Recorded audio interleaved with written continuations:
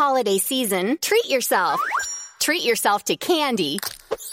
Celebrate the holiday season with the Holiday Crush. They've sprinkled candy with a holiday theme and fun-packed challenges every week for 5 whole weeks, finishing on January 4th. The more challenges you complete, the better your chances of unwrapping delicious rewards. So, are you ready to crush the holidays? Play the Holiday Crush now. Download it from the App Store, Google Play, or Windows Store for free. Terms and conditions apply.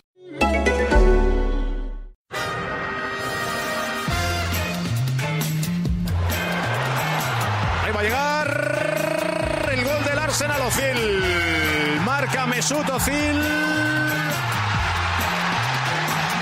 Corner, llegó el gol de Olivier Giroud. Marca el Arsenal, marca Olivier Giroud. Gol de los Gunners.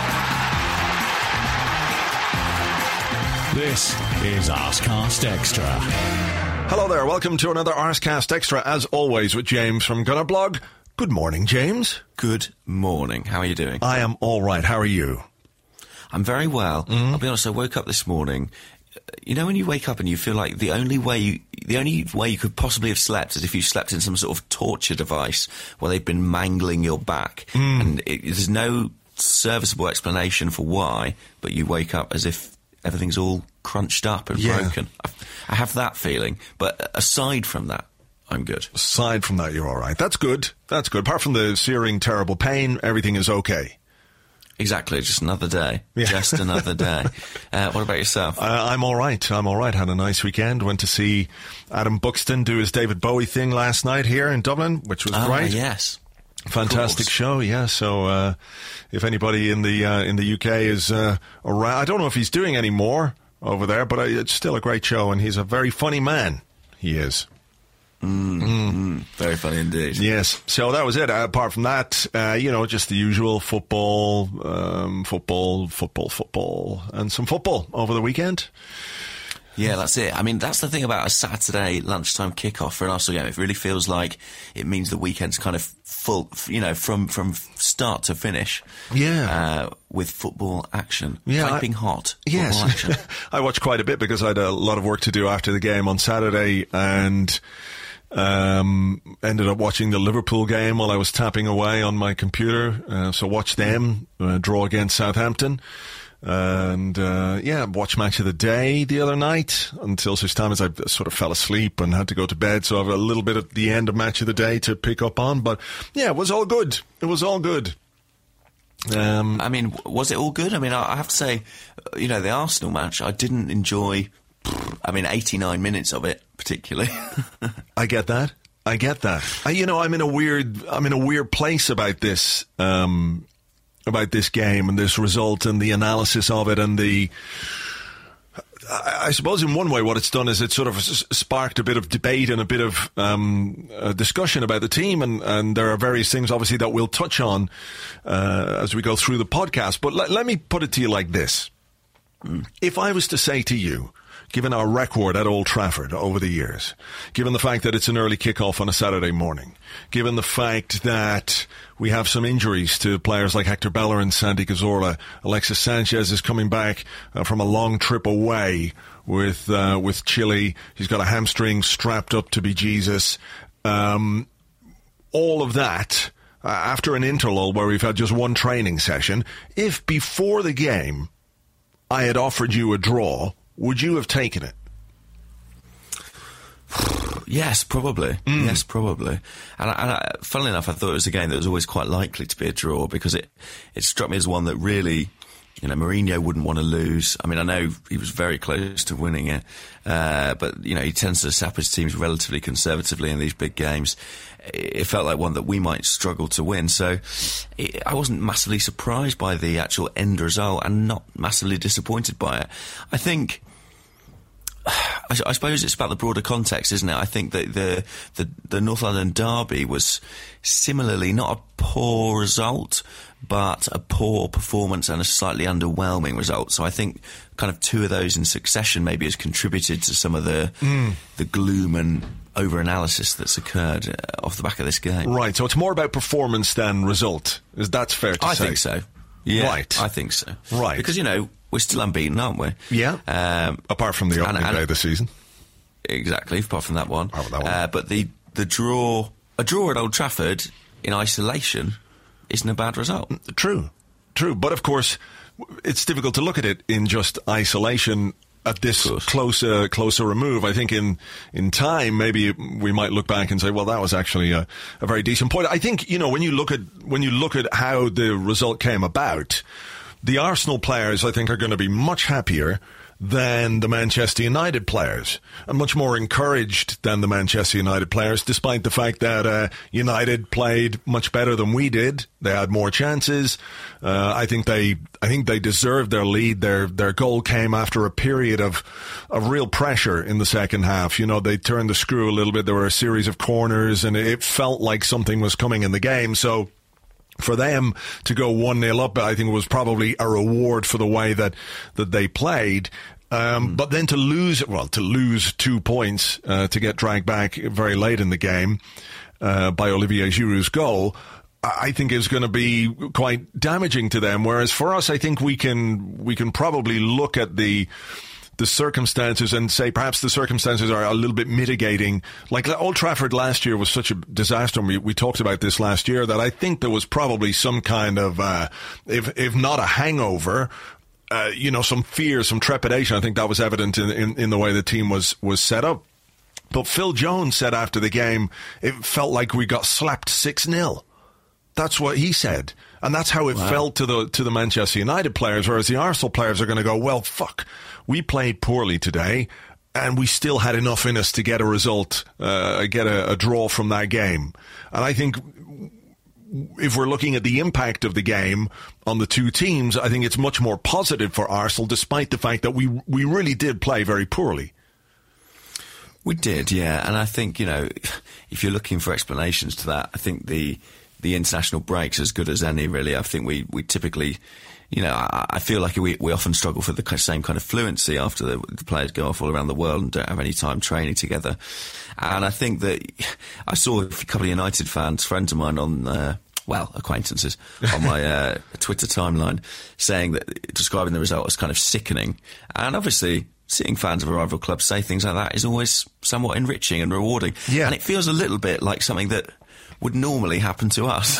Yes, absolutely. We've been on the other end of it so many times that you can't do anything other than enjoy it, and that's not to say you can't raise questions or have concerns, but I think, when you get that late equalizer, it feels amazing. It's like a late winner, but you know how crushing it is when the shoe is on the other foot. It's just so disheartening, and you feel like, oh God, what's wrong with us? What's wrong with our mentality? I mean, I think if that had been Arsenal leading 1-0 and United scored in the last minute, lots of questions would have been asked about Arsenal's mentality, about their ability to concentrate, to hang on, are we resilient enough? All those things, I think people would have asked those questions. Maybe they are asking them about Manchester United. I don't know. I'm not reading around about what it's like from a Manchester United point of view.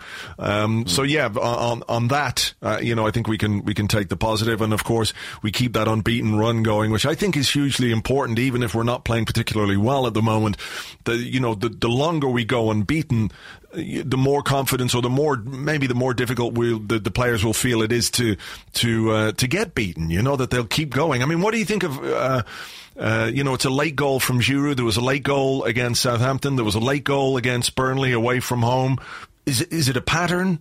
I mean, should on the one hand, should we be concerned that we need these late goals, or on the other, should we be relatively happy that the team is capable of getting them when we need them?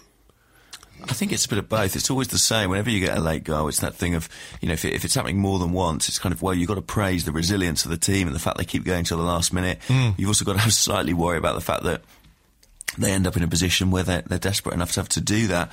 If you think about our best performances, they tend to be ones where we get early goals and are able to go on and dominate games. But I do think that having gone behind relatively late, was it the 70th minute, something like that Juan Mata scored? 65 minutes, something like that. I think it was between 60 and 70 minutes anyway. And there was kind of a little 15-minute spell after that where it looked, to be honest, more likely that United might double their advantage. And as we entered the last 10 minutes, I couldn't really see anything coming. But the fact that we were able to put something together, I think owes something to the players, also something to the manager, who maybe having got his initial selection wrong, certainly improved things with his substitutions. And one thing I would say is that I saw a Spurs fan, again on my social media, an acquaintance, absolutely infuriated about the number of late goals Arsenal have scored this season. So again, I think it's something we should probably take a measure of satisfaction on, especially if it's pissing everyone else off. Yeah, all right. So look, let's deal with that then. Let's deal with the team selection and the way that he set up the team to play at Old Trafford. On the one hand, having seen what happened there last year, I guess a measure of caution was understandable. Trying to be a bit more defensively solid, trying to add some experience to the team. Alexis got the nod up front. Aaron Ramsey played on the left-hand side of midfield, and we had Mohamed El Neni and Francis Coquelin in the centre of midfield. Which bit do you think was, if we're talking about him getting it wrong, which bit was the most wrong for you? Well, to be honest, I think that in terms of the way he played, Aaron Ramsey's deployment on the left seemed like a bit of a disaster. It's something I thought Arsene would do. I thought it was it was relatively logical. I know that it's not a position he knows well, but I could understand the rationale. But I thought it didn't pan out for Ramsey at all. I think he didn't have a good game. Nevertheless, that didn't feel like the area of the pitch where we failed to get a foothold. I think that was actually in the middle of the park itself. Now, whether that would have been solved by putting Ramsey in there, I think actually the omission of Xhaka was probably the most surprising decision Arsene made, and I actually think it might have been the one that gave us the most problems, because while Ramsey didn't perform well on the left, we sort of didn't even get that far most of the time. Yeah. I think maybe leaving Xhaka out was the one. I mean, the absence of Cazorla was obviously talked about and has been talked about a lot in the last few weeks, and sadly looks like it's going to continue. And I do think that is kind of the problem to be solved. Without Cazorla, what is the midfield formula that works for us? Yeah. I mean, because when you look at the passing statistics between El Neni and Coquelin, I think they've 88%, 93% pass completion. El Neni made maybe twice as many passes as Coquelin.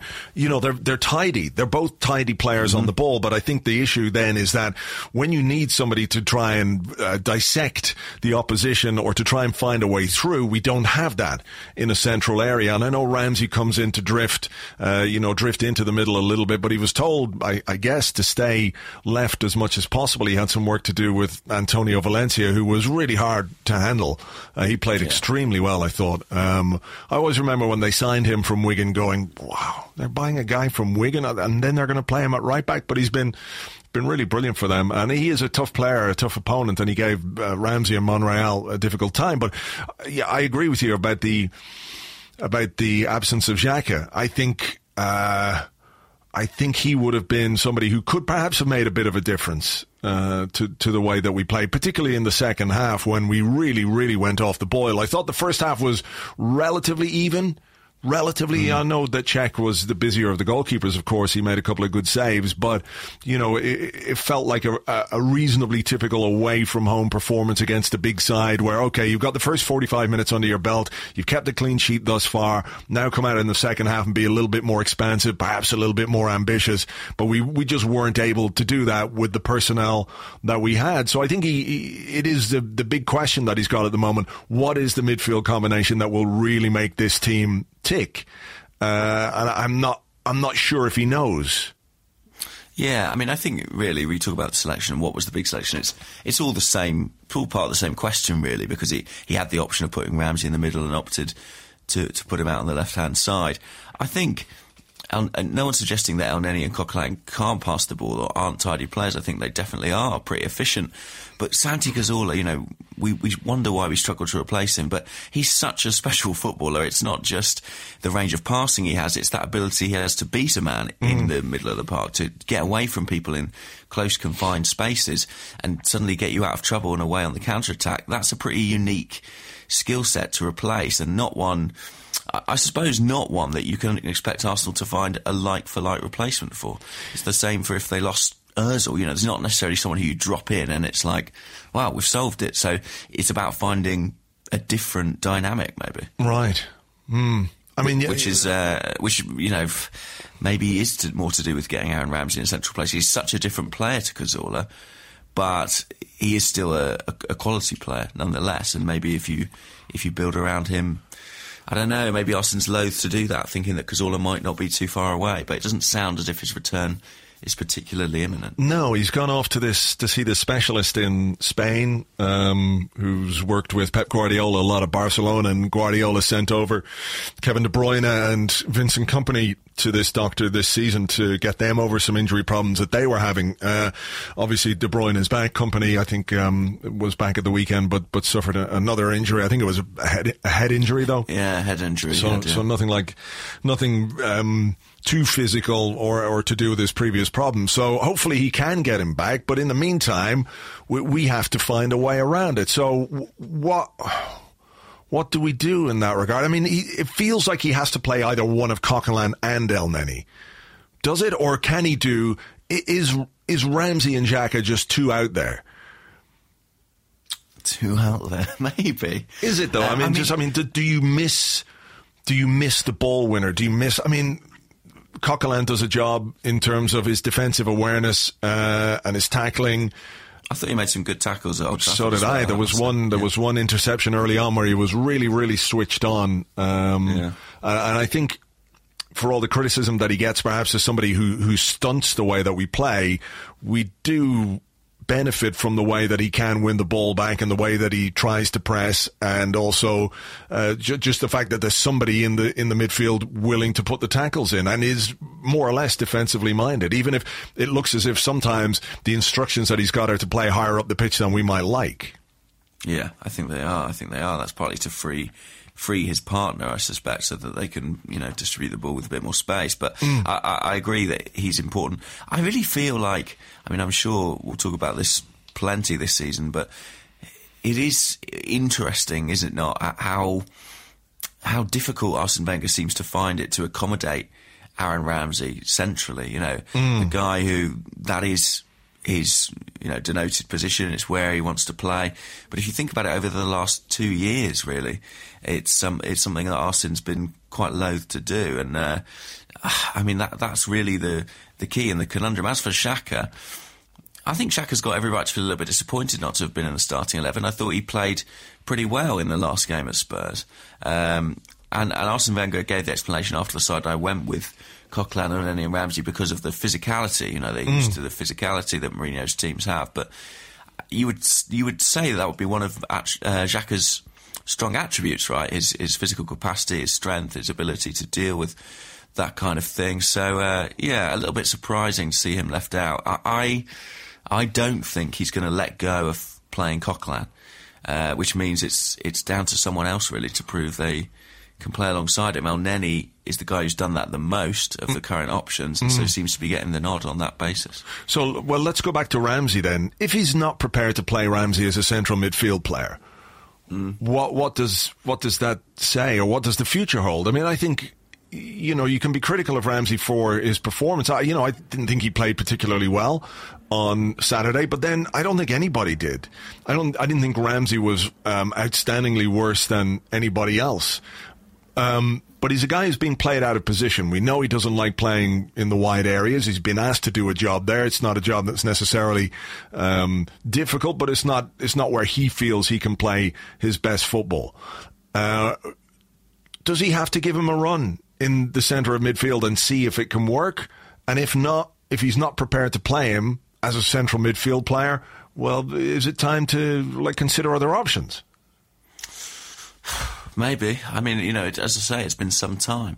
I think the problem with Ramsey is that really Arsene Wenger would like to play him as a kind of number 10, as a kind of attacking midfielder who's kind of devoid of some of those defensive responsibilities. I think he thinks of him as a player who probably isn't conservative enough to play in that two in front of the back four. Although we play Coquelin and Cazorla there ordinarily, neither of those players is quite as prone to getting beyond the striker as Aaron Ramsey is. And I suspect that plays into Arsene Wenger's mind. He's got Ozil bombing on. He just doesn't know if he can afford to have Ramsey doing that too. As for what he should do about that, I don't know. Not play him on the left would be my conclusion after Saturday. Or the right. Yeah, well, yeah. I mean, the thing is, I haven't minded him on the right. I don't think he's been bad. I think his biggest problem there is that Theo Walcott's been really good. I mean, and that's, not necessarily looking like an option. I mean, what would you do? Would you give him a run in the middle? I think before you make your mind up on a player, you have to give him games in his favourite position. And then if he doesn't perform, then you can come to perhaps something closer to a definitive judgment about him. I mean, there's no question that he's a guy who is far from the player we would like him to be or the player that we thought he could be. But at the same time, there are mitigating circumstances. He has been out injured. He's had injury-punctuated seasons. He's only, his third or fourth appearance of the season? So, he's a guy who's probably still a little bit away from full match fitness. But I also think when you play a guy out of position, you have to look at his performance in that context as well. So if he can't do it in the centre of midfield after getting a run of games in there, then, okay, we can call time or do whatever. But I would like to see him get a run of games in central midfield. The issue is who is the right guy to partner him. And that's where that we've seen him with Coquelin. It doesn't really work. I don't know if we've seen him enough with Elneny, maybe a couple of times. What we haven't seen is Xhaka and Ramsey. But whether that has the defensive discipline or bite or aggression that Arsene Wenger wants or feels is really important now with the emergence of Coquelin over the last couple of seasons, I don't quite know. But maybe it's worth a try. Because something has to change in the centre of midfield for this team to work properly. And without, as you say, someone with the craft of Cazorla, who's more or less irreplaceable in terms of his own skill set, the two-footedness, the way that the skills that he has, the ability to move the ball left or right because of how good he is with either foot, that is more or less irreplaceable. And if that's such a key component of the way that you want your team to play, you can't look at what you've got and say, okay, well, that's how we do it. This is the solution. I think you've got to find a new way, and maybe Xhaka and Ramsey is the way. It might be a disaster, but maybe it's worth a try. I don't know. Yeah, I think it could be worth a try. It's just a question of whether it's worth a try in a game as massive as the one at home to PSG. If Arsene Wenger will gamble that soon, Yeah. That's tricky one. It is a tricky one. We'll come on to PSG, I guess. What did you make of the two goals, the United goal first? I mean, who did you hold accountable on that one from an Arsenal point of view? Well, Theo Walcott held his hand up and said, blame me. For the goal. I know some people were pointing fingers at Elneny as well. Monreal was done a little bit too easily, just switched off very slightly to let Herrera. I know Manchester United fans love Herrera, but he's just a divey bastard, isn't he? Oh, yeah, he's a nightmare to play against. He's a real evil one. Yeah. So that's probably why they like him, actually, because he's such a cunt. But look, it was a well-worked goal. The finish was tidy from Mata. I did like the guys on Sky going, "Oh, that's such a difficult finish. Oh my goodness, I can't tell you how difficult that is." It was a fucking square ball that he just had to side foot into the bottom corner of the net. What are they talking about? As if it was some kind of fucking piece of wonderful skill. It was a good finish, But come on. This is fucking professional. So it was a good goal from a United point of view, a sloppy one from an Arsenal point of view, and it just shows you that when you switch off defensively, then you can get punished very, very easily. And I think we did. A couple of players guilty of switching off, and United exploited that. But it also came, as I said, after a period of fairly intense United pressure that we couldn't. Again, you might ask if we had something better going on in midfield, might we have been able to, just take the sting out of their period of pressure? But yeah, what did you think?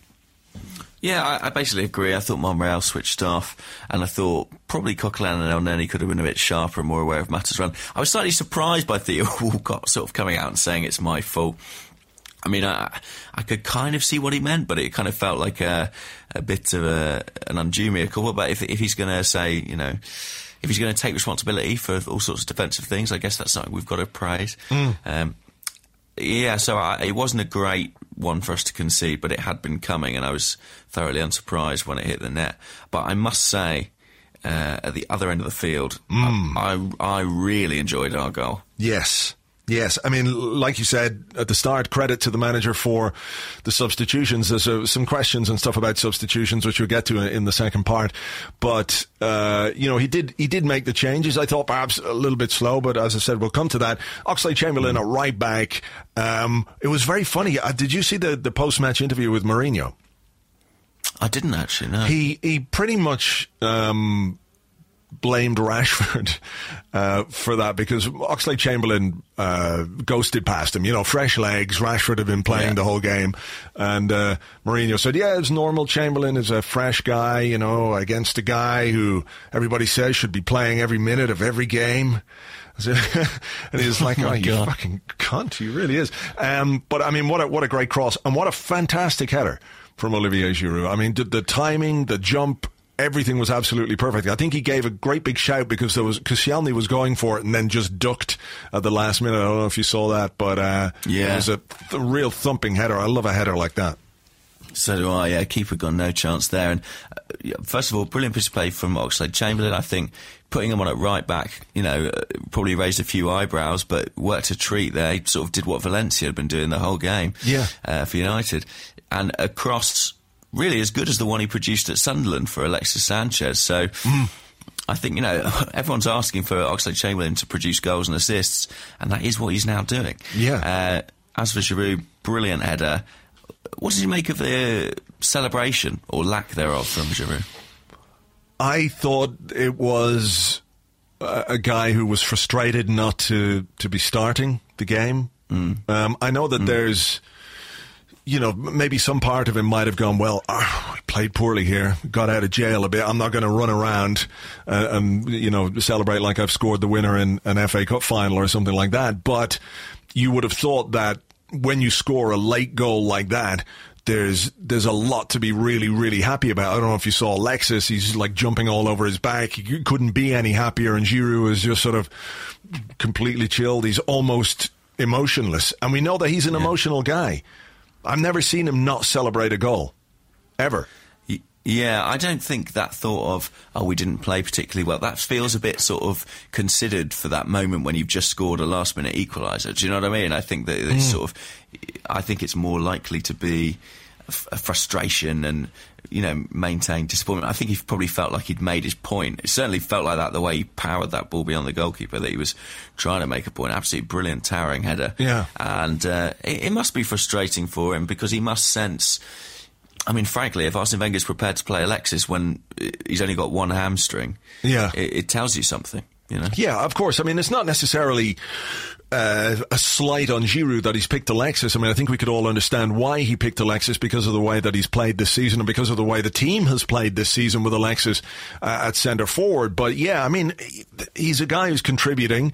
Arsene Wenger said afterwards he's angry in a positive way, and then says, I'd say he's more determined than angry. He said, I have a lot of respect not only for his quality as a footballer, but for the man. The best answer he can give is always to show what he did today. So it was a message. He's come off the bench, was it at Sunderland, and scored a couple of goals. This is another game where he's come off the bench and scored. I mean, I don't think he started a Premier League game yet this season. And it's the 21st of November. I know he's had some injury issues. And that's been a frustration for him. But, from going from the guy who was the... I guess, first choice centre forward pretty much week in, week out, to somebody who's now being viewed as perhaps a super sub or somebody who can only make an impact from the bench, it must be frustrating for him. And again, like you say, frustrating when Alexis is clearly not 100% fit, that he still didn't pick him. But I mean, I wasn't surprised. I thought the fact that Giroud is capable of making an impact from the bench, it's obviously a positive thing for us, but not necessarily a positive thing for him when it comes to his chances of starting games. Because to have that option on the bench is a very good thing for the manager, because he knew that, well, look, if something goes wrong with Alexis or if something goes wrong with the game, I've got a guy who I can bring on here who is capable of getting me a goal. Whereas, without having that option on the bench, you sort of slightly weaken your hand. So I saw a stat this morning, Olivier Giroud, now the highest goal scorer coming off the bench in Arsenal's Premier League history. Yeah. He's got 10 goals in the Premier League, having come on as a substitute. Right. Not a bad record. Would you hazard a guess at who's joint second with 9? Coming off the bench. Yeah. In the Premier League. In the Premier League. In history. Yeah, going back to the start of the Premier League, yeah. Robert Pires? Robert Pires, I think, is at around about 7. With 9, in second place, you've got Carnu. Oh, wow, who is something of a super sub himself, and, somewhat surprisingly, Nicholas Bentner. Wow. Yeah. There you go. Isn't it interesting that... I wonder if that tells you something. I don't know, but those are 3 quite tall guys who are fairly decent in the air. I wonder if it tells you something about the way Arsenal approach games in the latter stages, or do you know what I mean? Like, is there something to be said for bringing on that kind of striker? Sure, I mean, I think so. Because, when you do... I mean, look at what United did, which I thought was really interesting. Well, not interesting. They brought Mata off, and Schneiderlin came on, and they immediately got 10, 11 men behind the ball. So they invited the pressure, and I know that that's the way that football goes. That when a team is seeking a goal in the last stages of a game, they tend to put pressure on, and as the team defending the lead, it's natural to sort of fall back and try and do that. But yeah, it does play into the hands of a team that's going to get, if you can get wide and get crosses in, this is what can happen, yeah. So it seems to sort of fit with the natural rhythm of a game, or the way that a game like that is going, bringing on a guy like Giroud. So look, credit to certainly him. For Arsenal, yeah. And I think it's that classic Plan B thing, isn't it? Have you got a Plan B? And the problem for him is that he's such a brilliant Plan B. That it's almost hard for him to reclaim his place as Plan A, because he's doing quite so well in the opposite role. All right, well, look, the league table, Chelsea went top with their win at the weekend. I've forgotten who they were playing. Middlesbrough, that's right. Had got draws against us and City, but couldn't quite against Chelsea. Chelsea feel almost. Diego Costa seems to be scoring every week. I'm infuriated by it. There you go. Yes, he is. He's in good form, isn't he? I was listening to that one on the radio. Liverpool in second place on 27, Manchester City on 27. We're then in fourth on 25 points. Tottenham in fifth, 24 points. Fourth, you say? Fourth, yes, indeed. There's a long way to go, James. It's only one quarter of the season gone. There's still 75% of the games to go. But look, it's tight. It's tight up there. There's only 3 points between us and Chelsea. There's a long way to go, and I think, the fact that we've remained unbeaten since the opening day of the season is a positive thing. And even if the last couple of games haven't gone the way we would have liked, I think it's much more positive this season than it has been. This is a bit of a dip in form, and hopefully we can turn that around on Wednesday. Yeah, I think so. I think, you're absolutely right, because it has been a difficult run. And does it get a little bit easier for us in the Premier League now? I'm just thinking, we've got Bournemouth at home, West Ham away, Stoke at home, Everton away, City away. I suppose it's not too easy, is it? No, it's not, but it's a little less intimidating. I mean, West Ham have been poor this season. Bournemouth, you would fancy us to beat Bournemouth at home. Stoke at home. Yeah, exactly. Stoke at home is a game that's traditionally one that we take maximum points from. Everton away, Everton is a tricky place to go, but again, they have been not quite as good as everybody thought they were going to be under Ronald Koeman.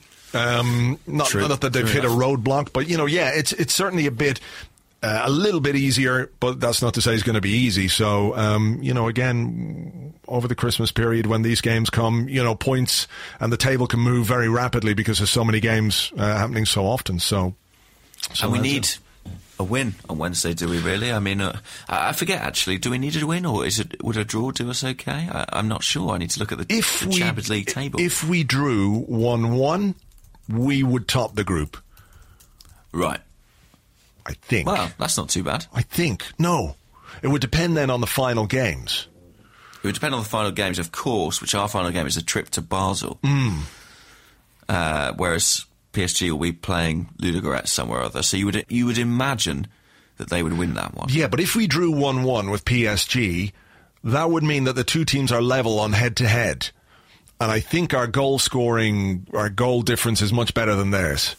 It is because of the 6-0. So chances are we would, I think 1-1 would pretty much see us top the group unless PSG did something bananas in their final game. But we might take a question or two about the PSG game in the second part. Will we do that?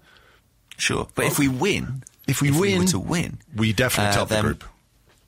Right. Lovely. That would be nice. So we should just win. I think that's... okay, well, let's do that rather than aim for the... Yeah, exactly. The 1-1. None of these permutations. Fuck that shit. Yeah. Okay, well, look, we'll take a short break. We'll be back with questions and more in part 2 right after this.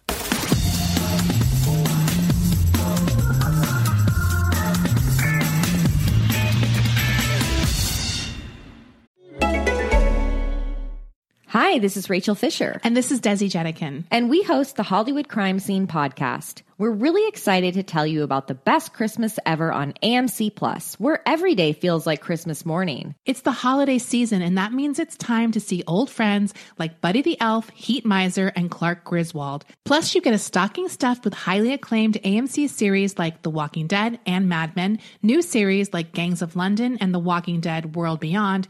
They're all here on AMC+. So celebrate the best Christmas ever, anytime, anywhere. AMC Plus is the gift that keeps on giving all year long. Sign up today at amcplus.com. AMC Plus, only the good stuff. This holiday season, treat yourself. Treat yourself to candy. Celebrate the holiday season with the Holiday Crush. They've sprinkled candy with a holiday theme and fun-packed challenges every week for 5 whole weeks, finishing on January 4th. The more challenges you complete, the better your chances of unwrapping delicious rewards. So, are you ready to crush the holidays? Play the Holiday Crush now. Download it from the App Store, Google Play, or Windows Store for free. Terms and conditions apply. Welcome back to the Arsecast Extra. This is the part of the show where we answer the questions that you sent to us on Twitter at Gunnerblog and at Arseblog, and of course on the Arseblog Facebook page, which is facebook.com/the Arseblog, which is 100% real news. None of that fake bullshit Facebook news that's going on. It's completely real, all of it. 100% genuine. Absolutely. Even the pictures of monsters that live under my bed, they're there. Let's, before we do some questions, just remind people that if you want to come to the Arsecast Extra live this Thursday at the Garage in Highbury in Islington, there are just a few tickets left. So go to myticket.co.uk and search for Arsecast, and you can join myself and James and Amy Lawrence and Philippe Auclair for an evening of Arsenal chat and waffle and all the rest. It'll be good fun. And it's live. It's live! Yeah, so that's it. Check it out. Yeah. Be lovely. Be great to see a few familiar faces there. And even some new faces, James. New faces. We can finally figure out who all these people asking us questions on Twitter actually are. Yes. Very exciting indeed. Very exciting. Speaking of questions, have you got one for us? Yes, I have got one. Great. Seeing as we are playing PSG on Wednesday in the Champions League in this all crucial clash against PSG, the Champions League on Wednesday, which is in Champions League. It's taking place on Wednesday. Yeah, it's against it's against PSG. Just in case, crucial clash. Very very important Champions League game on Wednesday against PSG. Anyway, a number of people have asked about the starting lineup at Funky Fred and also at Clydeen MacDonald. Want to know, should we rest Alexis Sanchez for PSG and play Olivier Giroud instead, seeing as Alexis clearly is not fully fit? Yeah, lots of people asking about that, weren't there? Should we and will we are probably different questions, aren't they? Arsene Wenger, I mean, I liked this question from Alex Gale, just said, is Arsene going to break Alexis again? Because of referencing last year, I guess, when he was kind of played into the ground almost and did his hamstring then. I think, I mean, look, Olivier Giroud's done pretty much all he can, hasn't he, in terms of coming off the bench and making an impact. I think he's certainly made his case. Will it be in Arsene's mind what happened with Giroud against PSG last time out, where he managed to get himself sent off? I don't know. I suspect that will be an isolated incident. I think if Alexis can play, he'll probably play, to be honest. I don't think Arsene will shift it up. I tend to disagree. It wouldn't surprise me at all if Giroud got a start for this game. I think he might want to. Yeah, I think he might want to be a little bit cautious with Alexis, because when you saw the bandages that he's got around his hamstring, it's clear that there's a problem there. And I understood the selection of him against Manchester United for all the reasons that we've spoken about. But I think there has to be at some point a little bit of caution exercised over a player who's got to be really important for us over the course of the season. So I wonder, depending on what the reaction to playing against United was, if there's any doubt about that, I think he might want to tap into this frustrated, this angry, this non-celebrating Giroud, a guy who was always happy with life, even when he was flicking his fingers in dismay and despair. When he scored, it brought him joy, and now it's not bringing him any joy.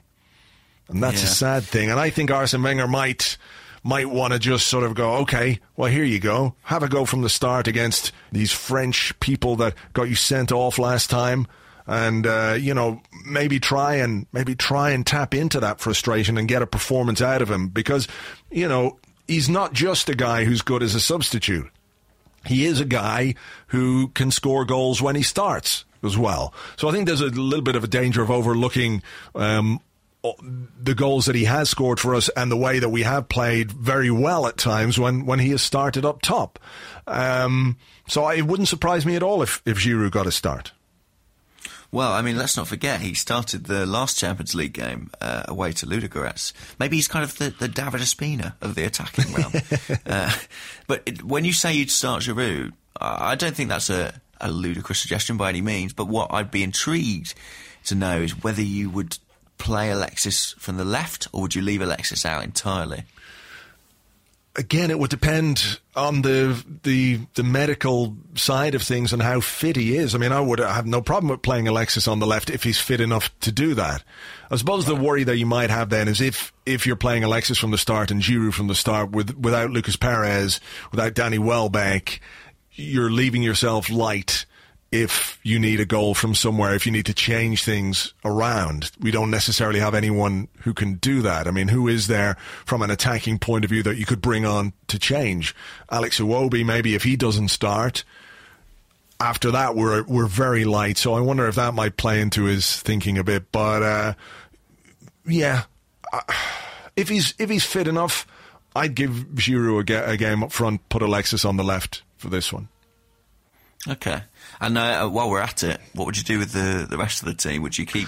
I'm not being paid £8 million to make these fucking decisions, James. Yeah, I know, but, we've got to fill the podcast. What would I do? Okay, obviously Ospina's going to play in goal. Koscielny, Mustafi. I think he'll stick with Monreal. Right back might give him a decision to make. I thought Carl Jenkinson did all right. He looked a little bit nervy at times, a little bit scared at times, but some of his defensive work was really quite good. He seems the most natural. What's the decision? Who else could you go for in there? Would he consider Mathieu Debuchy, who came through, a reserve game last week and scored against Spurs? Would he consider him fit enough or ready enough to play in a Champions League game of this magnitude? I'm not sure that. I think it's too soon. I think it probably is. I think it probably is. But I also think that if he can get himself fit and focused and get his head right, that Debuchy is our best backup to Hector Bellerin. Midfield, I think it'll be Coquelin and Xhaka. Okay. Yeah, that makes sense, because sort of freshness from Xhaka, the fact that he didn't play at the weekend. Yeah. Ramsey maybe could be the guy who can change the rhythm of a game from the bench if we need it, if you're starting Alexis and Giroud. So, I think it could be Coquelin and Xhaka, Walcott on the right, Alexis or Iwobi on the left, Giroud up front, and obviously Mesut Ozil in the centre. Okay, strong team. Still a strong team, even with those changes. I think it'll be something Yeah, I think it'll be similar. I have a slight hunch that he would still keep Alexis up top just because, I don't know, I think that's the shape of the team that he desires. But you're kind of convincing me on the Giroud thing. I think, when you talk about it, I can see that happening too. But if you are going to play Giroud, I wonder if you might then take the opportunity to put Alexis on the bench, have him as the guy who can change it. I don't know. Yeah. Much depends on on the fitness. midfield options. Yeah, and the fitness as well. And the fitness. If there's real danger of damaging his hamstring, then I think you just have to be cautious. But the importance of the game is also a factor when the manager picks his team. Can I get a guy through this game? And if he misses the next two, then maybe they're easier games for him to miss. So it's all part of the juggling act. So there we go. Well, look, this is a kind of a selection question too. It's from Akshat Batnagar, and they ask, why is Xhaka not starting? He can create, he's shown he can defend well in the North London derby. Surely he's adapted to the EPL now. Yeah, I mean, it is a bit weird, right? Like, when Arsene Wenger spent that amount of money on a central midfield player, and we don't necessarily know who signed off and quite how much money it was, but Arsene's usually pretty key on these things. That's sort of second most he's ever spent on a footballer behind Mesut Ozil, pretty much. So you would have thought that guy would be an absolutely nailed-on starter, and a similar feat to Mustafi, who's played in every single game. So at this stage of the season, we're into November now, it's not the opening weeks anymore. It is a little bit odd that Xhaka's not been able to nail down a place, is it? Maybe, yeah. I mean, I think we spoke before the North London derby and said that the manager's team selection in that game would give us a clue as to what he was thinking about Xhaka, or whether he had the requisite faith in him. And of course he picked him, and he started, and he played pretty well. He was probably Arsenal's best player on the day. So I was a little bit surprised, I have to say, that he didn't start at Old Trafford. And I think maybe with hindsight, the manager would do it differently. He really wanted to be secure. He wanted to have two defensive midfielders in there. I don't think he can really play Xhaka on the left. He's not that mobile to play on the left-hand side, whereas Ramsey is a much more mobile player. So I do wonder maybe if by leaving him out, it illustrates how important he might be, or how important he should be to the team. So maybe that's part of it. I don't quite know. Maybe there's the lesson to be learned. So it's difficult. Obviously, we don't know. He spent a lot of money on him. He's talked up his qualities a lot. Maybe there was some worry about him disciplinary away from home against Manchester United. I mean, he came on. He was on for 10 minutes and picked up a yellow card. Sure. So I think he's a booking away now from a suspension.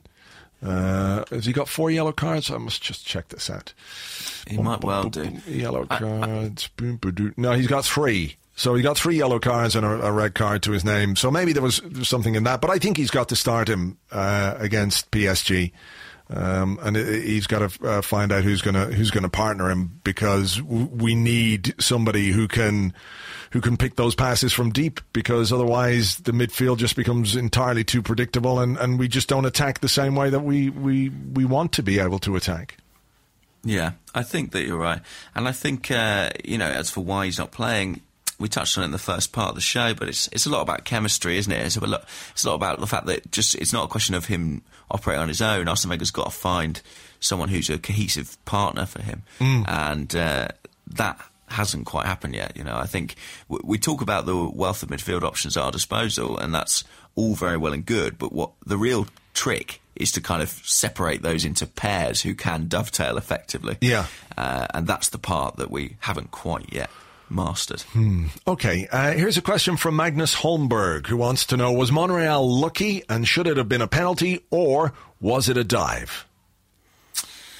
Well, I think he was lucky, actually. I think he was lucky. I think if you put your arm across a player like that, you're asking for trouble. So I was surprised when a penalty wasn't given there. Yeah, let me say, delighted, pleasantly surprised.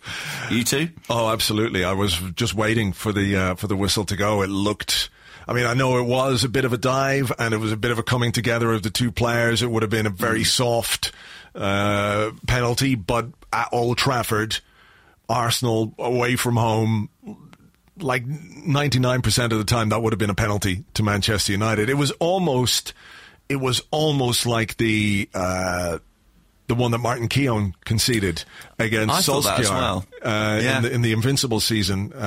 One of those where you sort of lean into the player and tumble and what have you. Now, I think Valencia was light on his feet a bit more than Monreal caused him to fall down. But just when you looked at it in real time and you looked at the angle the referee had, I was absolutely astonished that they didn't give a penalty. I was really surprised. It was Forlan, by the way, not Solskjaer. Oh, Forlan, yeah. Evil, cunty substitute striker for Manchester United. I could not. And to be honest, I don't know if you were watching on Sky, but I was flabbergasted that like the pundits were saying that they thought the referee got it right. I was like, I could see their case, but I thought Gary Neville would surely see that as a penalty for United. I couldn't believe it, but there you go. Absolutely got away with that one. And, I think what you got to look at it is if it happened at the other end, I think you'd be screaming for a penalty, wouldn't you? Sure. Absolutely. What did you make of... what did you make of Darmian getting away with that tackle on Jenkinson? Was that a second yellow for you? I think it might have been. I mean, that was kind of for me. I think he could have been booked before he was actually booked. Yeah, there was a foul on Walcott, which was really cynical, which should have been a booking, and then he got one a few minutes later. His actual first booking wasn't a particularly bad one, as I recall, but I remember thinking, well, you're lucky you got away with one earlier than that. I think he could have gone. I know it shouldn't matter, but I genuinely think that the home-away dynamic really does influence things like that. Yeah. I remember the first booking of the game. Who was it? It was an Arsenal player. Alexis, maybe? Yeah. And it was literally 2 minutes after a worse challenge had gone in from a United player that had gone unpunished. And, it's that thing where I do think sometimes the crowd and the ambience can have a sway on that sort of thing. So Darmian, I thought, was a little bit lucky, but after the Monreal thing, I wasn't in any mood to gripe about it. All right. I think it's your question. Probably is my question. Let's have a look. This is from Richard Franklin, who's at The Real Bearski on Twitter. And they ask, is Iwobi's loss of form and lack of replacement the biggest reason for our change in performances? No, I don't think so. But obviously when Iwobi is playing well, I think he adds something to the team that none of the other wide players really do. I feel like with Iwobi, maybe I'm alone here, but I feel like to a certain extent he's playing within himself. Like there should be just a bit more aggression or self-confidence about him. I think he's still... Is that his youth, do you think? Yeah, I think it's his youth and relative inexperience and the fact that he feels maybe a little bit deferential. He seems a very grounded, humble young man, and he's going, well, here I am in the Arsenal starting 11, and I know he's been in the team for quite a while now, but, it takes a while to really, really feel part of it. So I think sometimes there's just a little bit of timidity to the way that he plays, where if he was a bit more forceful, he would produce a lot more. But I don't think that's the main reason why the performances haven't been as good of late. I mean, I think if you have him contributing, it would help, but there are other factors. The quality of the opposition has changed over the last number of weeks as well. When you've got a North London derby, which is always a game with a very special, intense pressure, and then you're going away to Old Trafford after the interlull, etc., etc. I don't think his absence is that, but I think it's been interesting that he took him out of the firing line a little bit. I had sort of thought that he might start him at Old Trafford, but obviously went a different way in terms of how he viewed his team. He's got a chance against PSG, I guess, hasn't he? He's got a chance of playing that game. Sure. But I mean, we did speak over the last couple of weeks about maybe just taking him out of the firing line, give him a couple of games from the bench, maybe just let him refocus, take some of the pressure off him, and send him back in again with I won't say the hunger built up, but when you've been out of the team for a couple of weeks, then you're just sort of, you redouble your efforts, or you're refocused on the job that you're supposed to do. So yeah, I mean, he hasn't played quite as well as he did towards the start of the season and at times last season, but I feel like he's a guy who's capable of making a step forward, and it'll be like a kick, it'll be like a turbo boost kind of a thing. It won't be, I don't think it'll be slow. I think something will happen with Iwobi that will sort of propel him forward. So whether that's a big goal or a big performance in a big game, I'm not quite sure, but I feel like that's the next thing that's going to happen to him, and after that, I think he'll really kick on. Yeah, I mean, a goal wouldn't go amiss, would it? No. A goal could certainly be the thing. If he comes on to get the winner against PSG, maybe that'll be the catalytic moment right there. All right, this one comes from a couple of questions here sort of related. This one from Fred Thurbin at RLF86. And he says, people talk about early subs. How early can you make a substitution? Is there anything to be gained from halftime substitutions?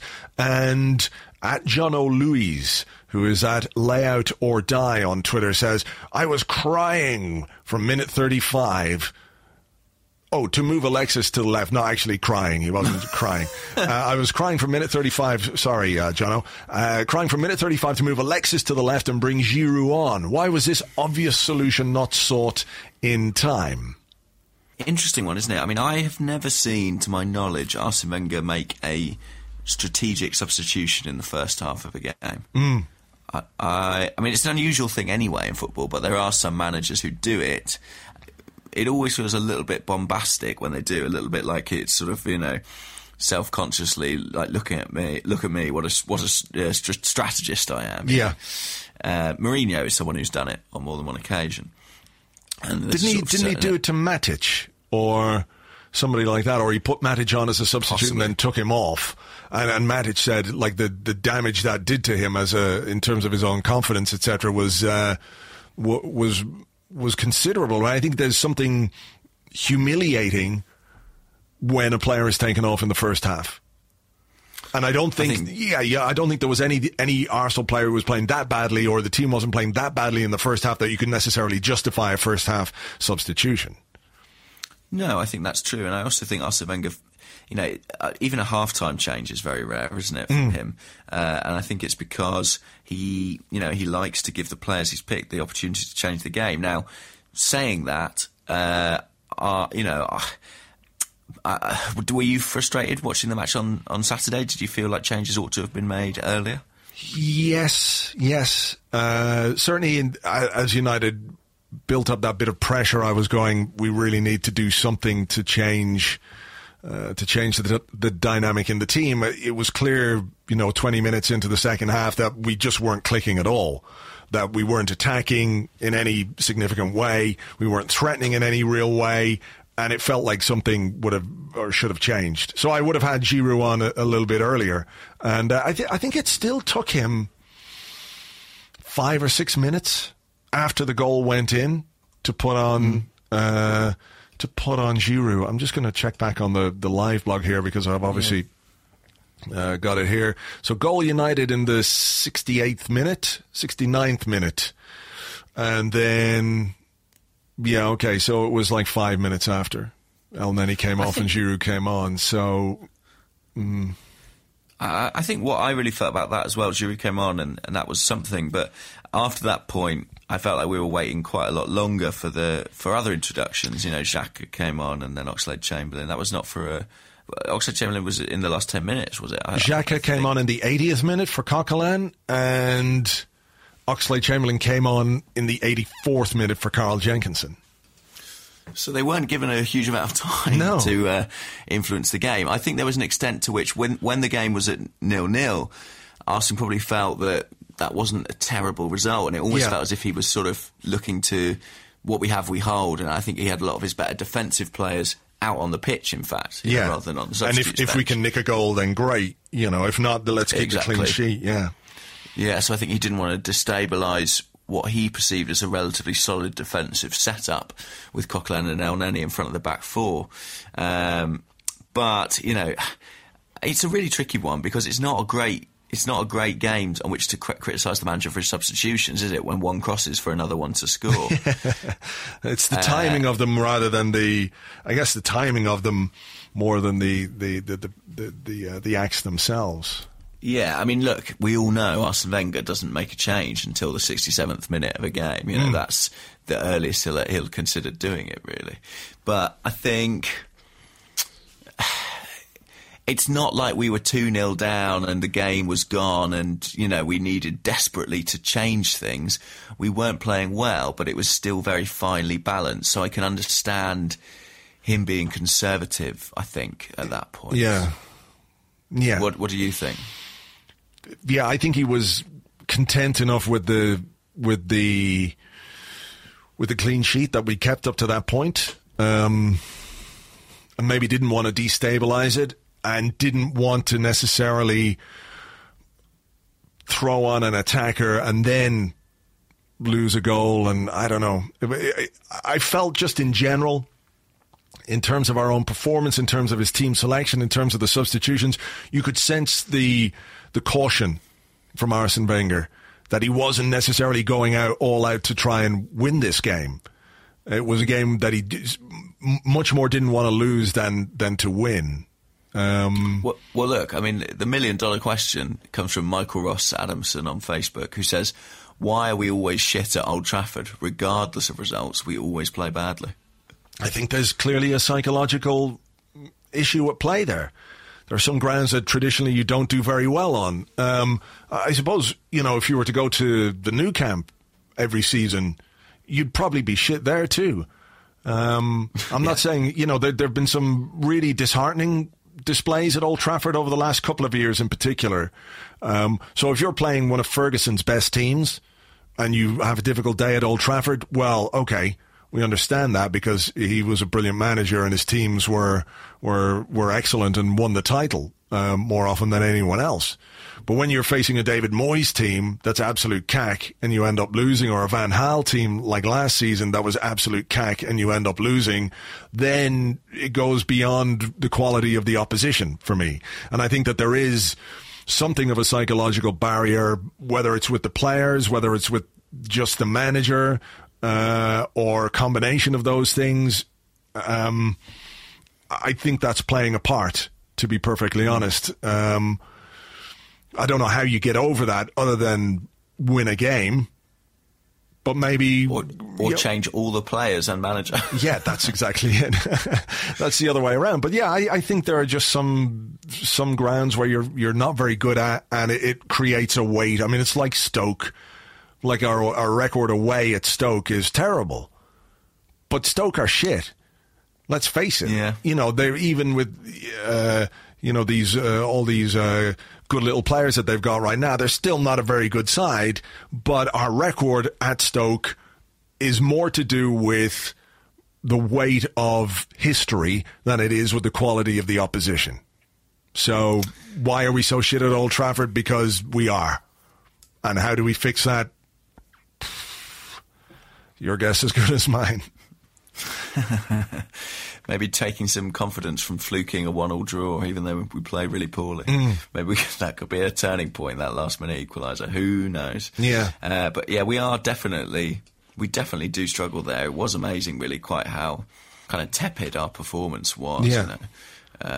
I mean, is that a worry? Because, you know, the North London derby was quite passive. We weren't as aggressive as you would like an Arsenal team to be in the North London derby.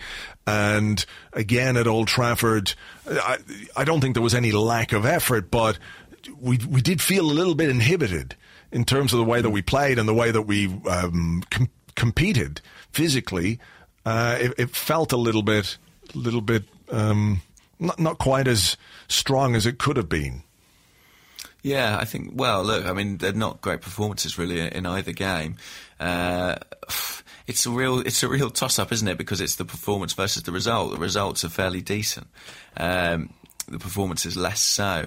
Maybe that bit of conservatism, maybe that bit of is helping us. You know, maybe we're playing with our heads a bit more instead of getting carried away and chasing a game and losing it. Sure. So, you know, there's two sides to every coin. I think that the PSG game's a big one now. You know, we had 3 massive games in a row.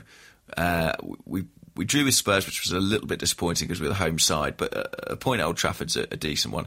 If we can round it off with a win against Paris Saint-Germain, you'd have to look at this period in November and say we've actually come out of it pretty well. Yeah. So, yeah. It's a big if, though. It is a big if. I mean, PSG have been in pretty good form, have they? I don't know what they've been doing. Did they lose some players to injury this weekend? I think I saw some people talking on Twitter about Angel Di Maria picking up a hamstring injury. Well, that's always welcome. Yeah. They beat Nantes 2-0 on Saturday. Anyone could do that. So, I mean, look, we got lucky in that game, didn't we? It was not a dissimilar performance to the United one. Went behind. Probably we were much worse, actually, defensively. Cavani could have had about 5-6 goals. Yeah, Jesus. Yeah. But we snatched a late-ish equaliser from Alexis Sanchez. So, yeah, we'll need to be better than we were at the Parc des Princes, certainly. Yeah, we need a big European night, I think. Yeah, why not? That'd be lovely. You'll be there. I will be there. And I'm looking forward to it. It should be a great game. Okay, here's a question from Tom, who is Biggers in Paris. He said, after Ollie G's bullet header at the weekend, what are your 5 favourite headers for Arsenal? Ooh, great question. Favourite headers. Well, let's just start listing them and then see if we can get to 5. Well, here's one that sticks in my mind. I know he's not the most popular player of all time. I know what it's going to be. Do you? You think it's David Platt against Manchester United? Is that what I was going to say? Yeah. Oh, no. When you said not most popular player of all time, I was convinced it was going to be Bentner against Spurs. No, that was a great one. I love that one where he comes on as a substitute. But I'm talking about the brilliant 3-2 game at Highbury in the double winning season when we were 2-0 up, weren't we? Anelka and Vieira, and then Sheringham, I think, scored maybe two goals. I think he did score twice. Did score twice, and then we had a corner. I think it was taken by a left footer. Maybe it was it Nigel Winterburn? I can't remember. I don't know, because it was an outswinger. It was an outswinger, and David Platt with his big moon-shaped fucking forehead, that header was just like unbelievable into the top corner. Yeah, looping but spinning and twirling into the top corner. That was a great header, and the Bentner one is fantastic as well. Yeah. What else have we got in terms of headers? Do you know what?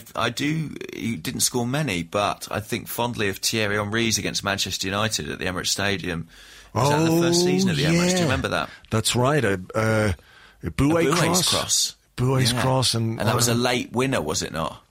It was, and that was the weird game when Van Persie, in celebrating that goal, broke his metatarsal, I think. And was out for ages and ages. Maybe it happened during the game, but I think the story was that he'd done it. He'd done it while celebrating. Yeah. What was he doing? He was running after Henry, and then Henry sort of turned, and he turned, and something happened. I don't know. Well, they never got on, did they? So Henry probably tripped him. Yeah. I'm trying to think of others now. There must have been some good headers scored by defenders down the years, the likes of Tony Adams, Sol Campbell. They must have contributed. Well, yeah. Let me think. Mertesacker scored a great one, didn't he, against Tottenham? Yeah, that was a brilliant one. His first goal for Arsenal, I think. Bakary Sagna against Spurs. Oh, yeah. I love that goal. I fucking love that goal. I love what that goal did to the team that day. That was the ultimate fuck this. I'm not having this. We're 2-0 down to Spurs at home. Boom! Get the fuck in there now. The rest of you cunts wake up and win. And they did. That was one of the 5-2s, wasn't it? Yeah. Yeah. Yeah. That was the first 5-2. We were 2-0 down. And he just transformed the game, really. The sheer force of the goal seemed to sort of unsettle Spurs. I mean, Giroud's contributed plenty. Yeah. He's probably the best player in the air in the Premier League. I mean, who else is scoring those headers? I mean, I think the only one who really can rival him is if he was fit ever, Andy Carroll, potentially. Yeah. But he's not fit ever. So yeah. I think apart from when we face West Ham. Yeah, I'm sure he'll be fit next week or the week after when we play them, and then he'll be out for another 18 months.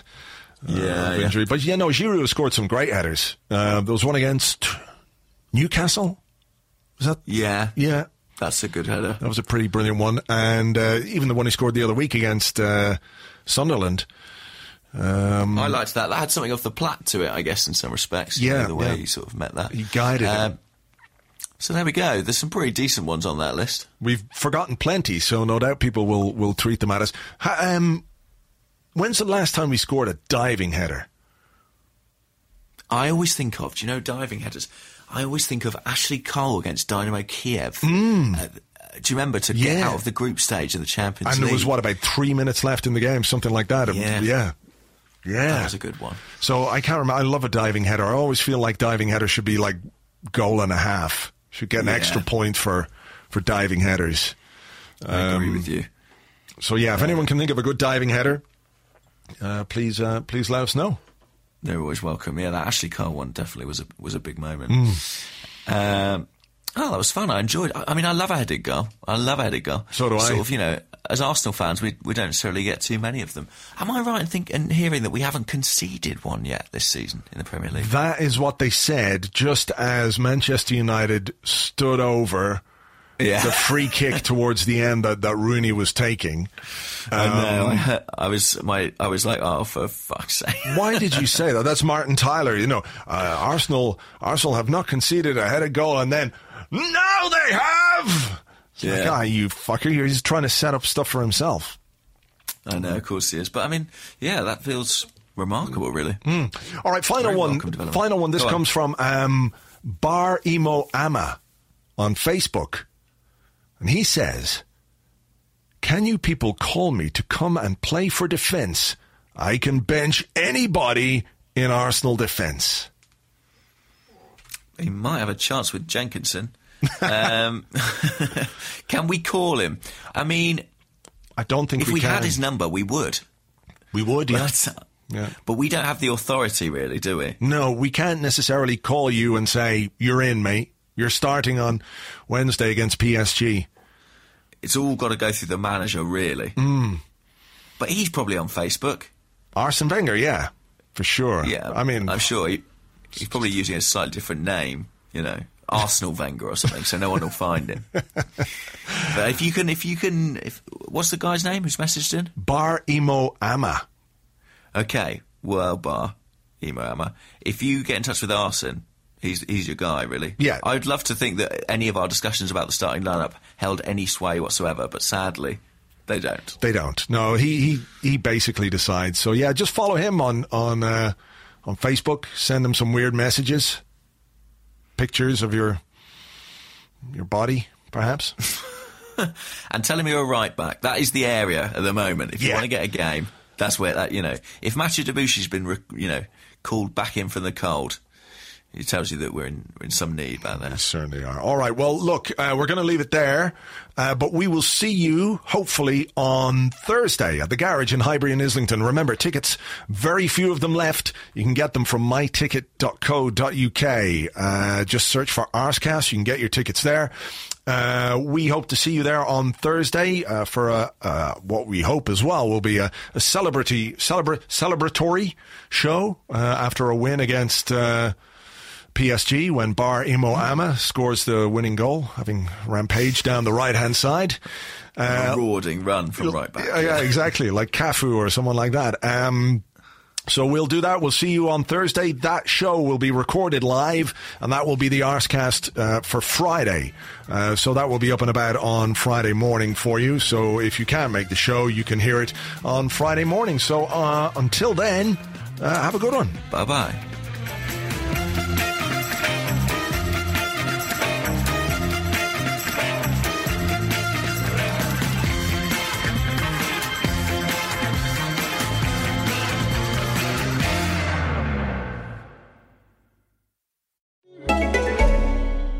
This holiday season, treat yourself.